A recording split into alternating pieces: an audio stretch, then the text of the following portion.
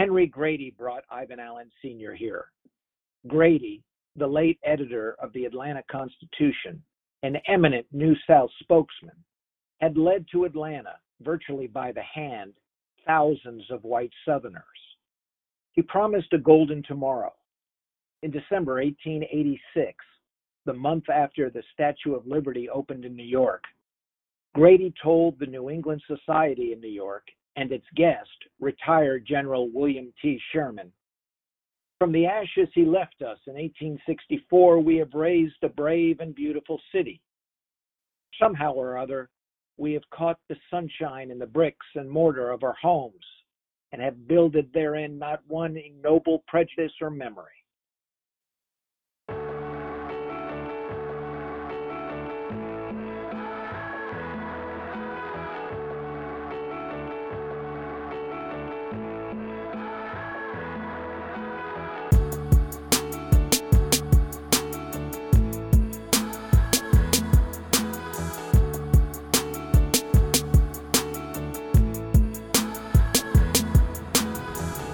Welcome to the Atlanta Legacy Makers Podcast. I'm Floyd Hall in downtown Atlanta at 72 Marietta Street.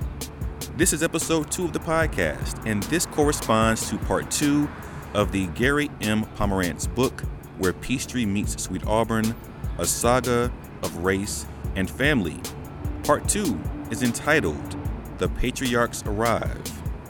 Now, you heard Gary at the very beginning of this episode reciting a portion of the book from this part of the book, and we'll also be hearing more from Gary as he gives us more backstory on what it was like to write Where Peachtree Meets Sweet Auburn.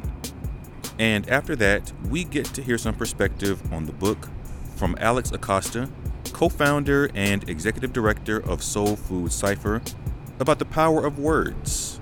Yes, the power of words. All of this relates to why I'm here now at 72 Marietta Street. This is currently a City of Atlanta building, but once upon a time, this was the Atlanta Journal-Constitution building. And directly in front of me, about 75 yards away, at the intersection of Forsyth Street and Marietta Street, is the statue of Henry Grady, the famous editor of the Atlanta Constitution, an orator, and one of the most famous and preeminent Atlanta boosters of his day. He definitely illustrated the power of words to shape culture, and he plays a bit of a role in this part of Where Peachtree Meets Sweet Auburn. Let's hear from Gary.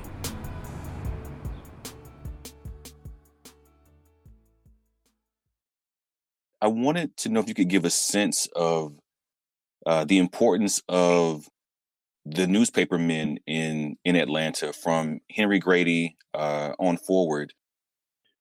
Well, remember, there's more than one paper. The Atlanta Journal and the Atlanta Constitution were separate papers. Deep into the history of both papers, they merged in a joint operating agreement. There's also the Atlanta Daily World, a Black interest newspaper published on Auburn Avenue by the Scott family. And so, as I got into the history of the city, I spent a lot of time on the microfilm readers, reading the different coverage of the events. The newspapers didn't always have a favorable effect on the city. The worst of it was the 1906 Atlanta race riot, where the white newspapers were publishing exaggerated stories, lies about Black men raping white women, and all of a sudden you have white mobs controlling the streets in downtown Atlanta, killing a number of African Americans. Without question, the worst moment in the history of race relations in Atlanta. What I found is when Ivan Allen was mayor of Atlanta during the 1960s, he had friendships with the newspapers. He sought the counsel frequently of Eugene Patterson, an editor and op-ed page columnist for the Constitution. It was a sense of the paper rooting the Constitution in particular, rooting for Mayor Allen, helping Mayor Allen. That same paper was not as kind to Maynard Jackson when he was elected mayor the first time in 1973, because Maynard Jackson was not a gradualist. He was going to right the wrongs of racial history in Atlanta right away. And by that, I mean he wanted African Americans to get a greater piece of the economic pie. He established a goal of 25% minority involvement in all municipal contracts. And white business leaders didn't like that. They didn't like it at all. And it was as if when Ivan Allen was mayor, he was speaking for the moment. When Maynard Jackson was mayor, he was speaking for all of history. And it was that grinding period in the 70s when Maynard Jackson was going to get what he thought was right. He had the force of morality on his side, certainly. Economics, as the pragmatists on the white business side of town, not so much maybe to them. So the papers play an important role in what happens in Atlanta's history. I can tell you that my friend Cynthia Tucker, I worked with Cynthia on the editorial board. She was a Pulitzer Prize winning editorial page editor for the Atlanta Constitution. After my book came out and she had read it, we had a long conversation. And she had been very critical of Maynard, particularly in his third term. She thought he was sort of, grandstanding quite a bit. And she said, now that I understand his family history, I understand him better, and I might have written things a little bit differently. Look, this is part of the reason why I took on Atlanta in book form. I really wanted to get at the deeper truths of this city. I came here from another place to Atlanta, and I saw the iconography across town. In front of the State House, the agrarian rebel, Tom Watson, a racist for sure, and in front of the federal courthouse, Richard B. Russell, the Georgia senator who at every turn fought the advances of the civil rights movement. And then on Auburn Avenue, the beautiful epitaph on Dr. King's crypt, "Free at Last." For me, it resonated. And I wanted to go get it. I wanted to find the deeper truths. And I found him, I think, in these families, the Dobbs and the Allens. Thank you to Gary M. Pomerantz. Gary is in California these days. Gary is a lecturer at Stanford University in the graduate program in journalism, and we thank Gary for his generous time on this podcast. Shifting gears ever so slightly, when I think about how words can move a crowd, I think about the influence of a hip-hop MC. And when I think about the organizations that are keeping the power of words and the hip-hop tradition alive in Atlanta, I think about Soul Food Cypher. So I'm pleased to have some time with Soul Food Cypher co-founder and executive director Alex Acosta to talk about where Peachtree meets Sweet Auburn. So my name is Alexander Acosta, but in the hip hop community, I'm known as Cost One. And I am the executive director and co-founder of Soul Food Cypher.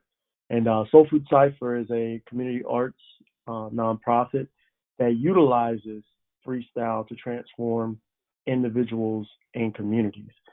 We believe in the power of speech to do so. And one of the best ways to do so is through freestyle rap. We've been around for about 8 years. In these 8 years, we've grown into an organization that utilizes the platform of a cipher to do this transformative work. A cipher is a circle in which art takes place. It's a place in which you can see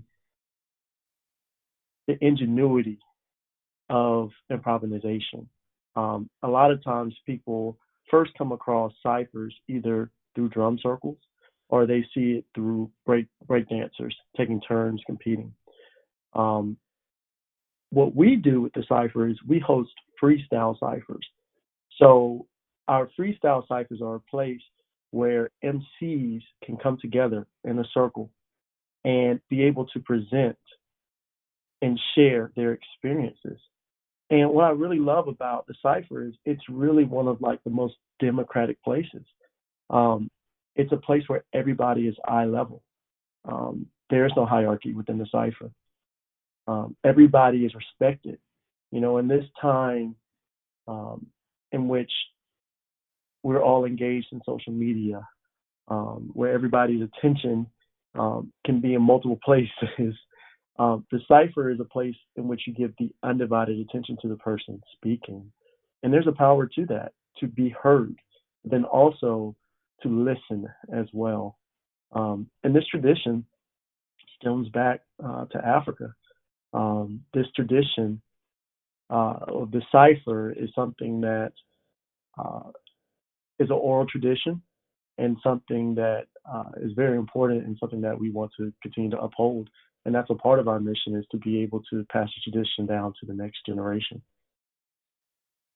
Well, Alex, I feel like that's a great segue to talking about where Peachtree meets Sweet Auburn, because I wanted you to be in this conversation with me as it relates to this part of the book. This part of the book is entitled "The Patriarchs Arrive."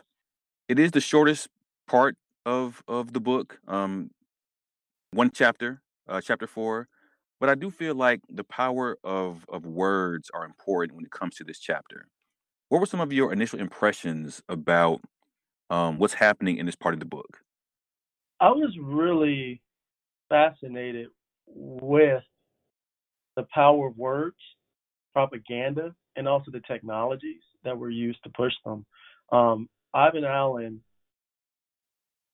came to Atlanta to sell typewriters, and you had Henry Grady, who was the owner of the Atlanta Constitution. And of course, you know, for newspapers, people use typewriters. But again, you know, it's not just the technology itself, but it's the usage of the technology to be able to spread a message. And unfortunately, that message for Henry Grady was tied to continuing uh, white supremacy. That is essentially what his New South platform stood on at its most, you know, at its foundation and at its core. Um, but also, you know, what I saw in this chapter too was the importance of education, and that was symbolized through um, John Wesley Dobbs' um, attainment of education and the power of understanding and reading and being able to construct a new reality. And that the possibilities were there and ample for the Black community in Atlanta. And I saw the foundations of an Atlanta that I was born into and I grew up in. So, Alex, with that being said, could you maybe highlight one or two passages from this chapter that Yeah, jumped out to you and why they resonated with you? absolutely. Um, so one passage that really resonated with me um, was talking about the experience of Dobbs' Atlanta and also Ivan Allen's Atlanta. And I'll read it here. Dobbs saw an Atlanta that Ivan Allen never saw. Most blacks lived on the east side of town in shanties. Darktown and Niggertown and Shermantown, in honor of the Union General, were slang names used by whites for the poor black districts. Nevertheless, Dobbs also discovered black culture and enterprise, black druggists, grocers, undertakers, and educators. The reason that this passage resonated with me was because this passage is still true.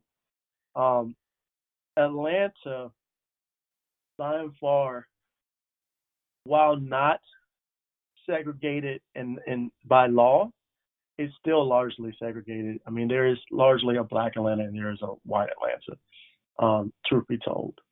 Um,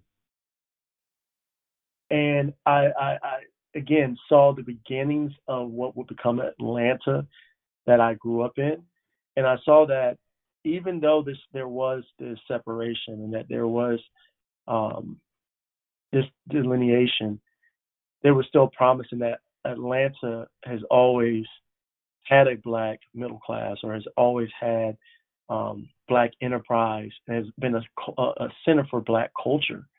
Um, and it makes the best of the situation. There is a certain sense of optimism. There's a certain sense of um, being able to thrive regardless, and that really resonated with me. It made me proud to say I was born in Atlanta. Also looking at this passage as well as the slang names for different areas of Atlanta. I was born on the east side of Atlanta. I mean, more specifically, I was born in Decatur, but I was still born east of Atlanta. And I just think about how the slang names have turned into Atlanta zones, and how Black people can reappropriate things and give it completely new life. I just think about in the hip hop community how we have, the zones which were named after police zones and police zoning, and people take so much pride out of the zones that they're from. It's creating something out of nothing, and reappropriating from the harshest conditions, and making the most and creating value from that. So this passage really resonated with me and highlighted that.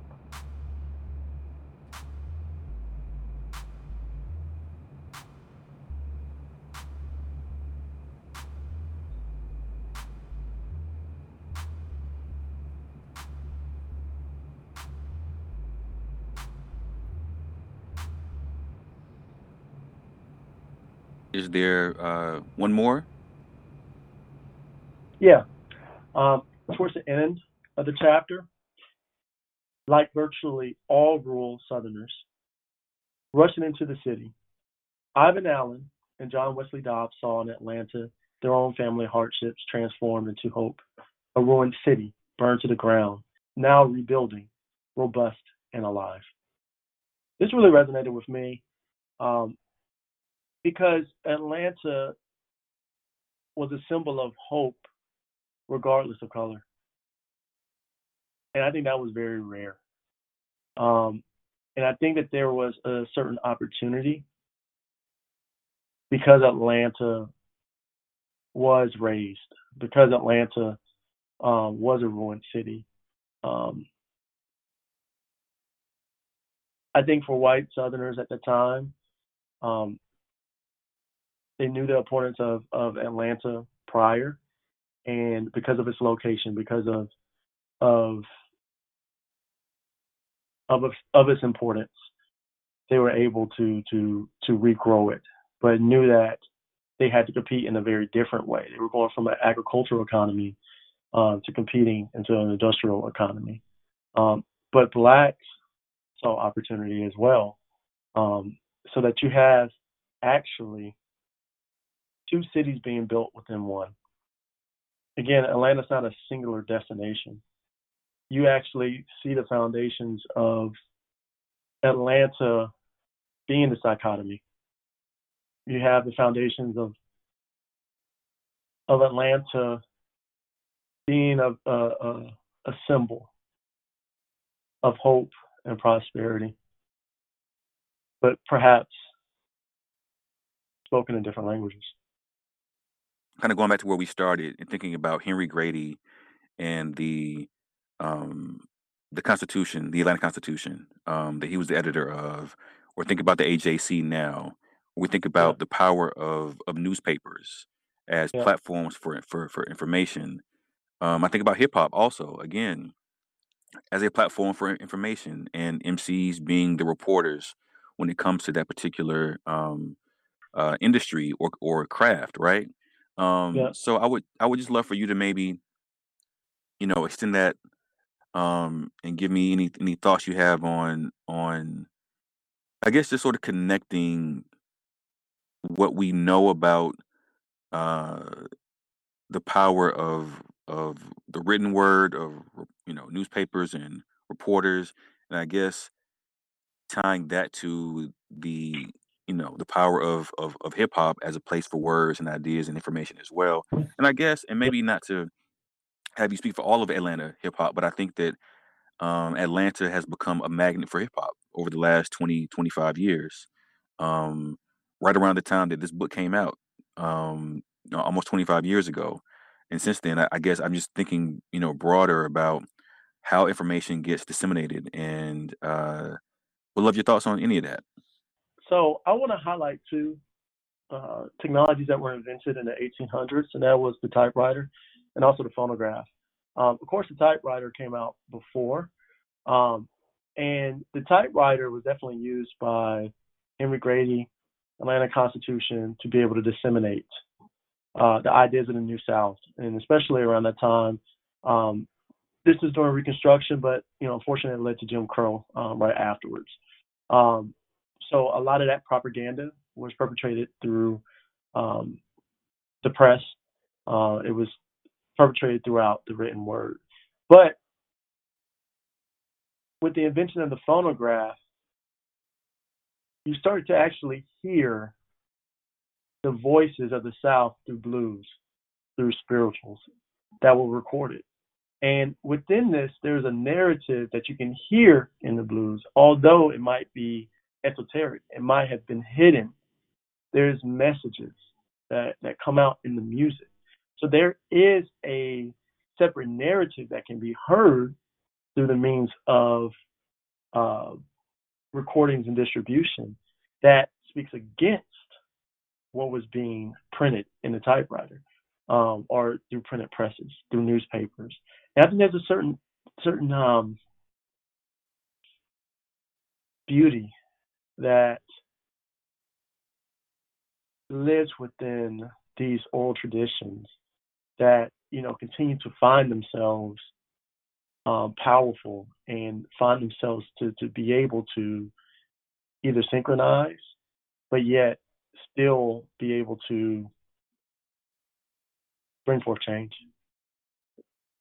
Alex, as we wrap up, we've talked about the written word and the spoken word, but all, the power of words in our society. And I guess as we reflect on where Peachtree meets Sweet Auburn and Atlanta and the Allens and the Dobbses, and do you have any final thoughts just as we reflect on this part of the book, and I guess where we are in this narrative at this point in the book, but just thinking about uh, how this book is helping you rethink how you see Atlanta. Any thoughts on that? This book is starting to give me more context to the names that I see as I drive through the city. It gives me more context of the intersectionality of past and present as these names sometimes collide, or meet. So I just find it interesting that we're at a crossroads. But that crossroads is not so much different than the crossroads of our ancestors. And I take lessons from this, from their experiences. And I find that, again, Atlanta is not a singular destination. And it has a potential to go down any path at the intersection of crossroads that we're in. And it's up to us to define and use our words to be able to shape not only the narrative of what Atlanta is, but shape the Atlanta we want to be and what Atlanta can be. And I think that's the job of artists. I think that's the job of civic institutions. I think that's the job of all Atlantans. And I think that we all agree Atlanta is a better Atlanta in which we all are part of, and not one that is divided. So that's what I take from this. Alex, really quickly, let everyone know how they can find out more about Soul Food Cypher. Yeah, no doubt. You can visit us at soulfoodcypher.com, or you can visit us on Twitter, Instagram, and Facebook at Soul Food Cypher, and that's spelled SOULFOODCYPHER. And you'll definitely get some food for your soul. Alex, thank you. I appreciate this. No doubt, man. I appreciate you for having me.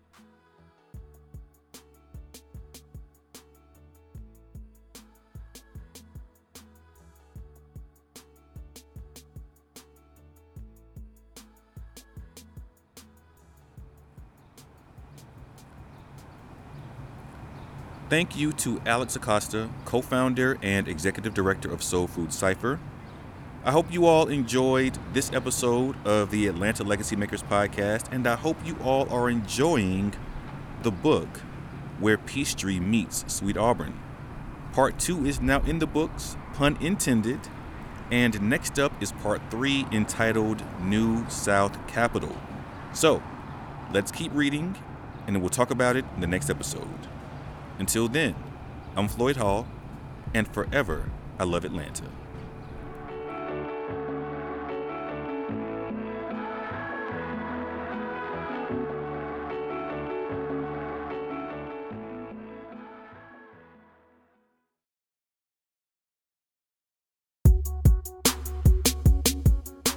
Atlanta Legacy Makers is an initiative led by Central Atlanta Progress and the City of Atlanta. Special thanks to author Gary M. Pomerantz, lecturer at Stanford University in the graduate program in journalism. We heard Gary at the very beginning of this episode talking about some of the backstory of writing Where Peachtree Meets Sweet Auburn. And we're thankful and thrilled to have Gary's perspective throughout this project. Special thanks to our amazing partners, Atlanta Downtown Improvement District, Atlanta Public Schools, Constellations, Gene Kansas Commercial Real Estate, the Ivan Allen College of Liberal Arts at Georgia Tech, One Atlanta, and Supporter Report. Atlanta Legacy Makers is hosted and produced by Floyd Hall. That's me. Music by Smith & Cash. Last but not least, thank you, Atlanta.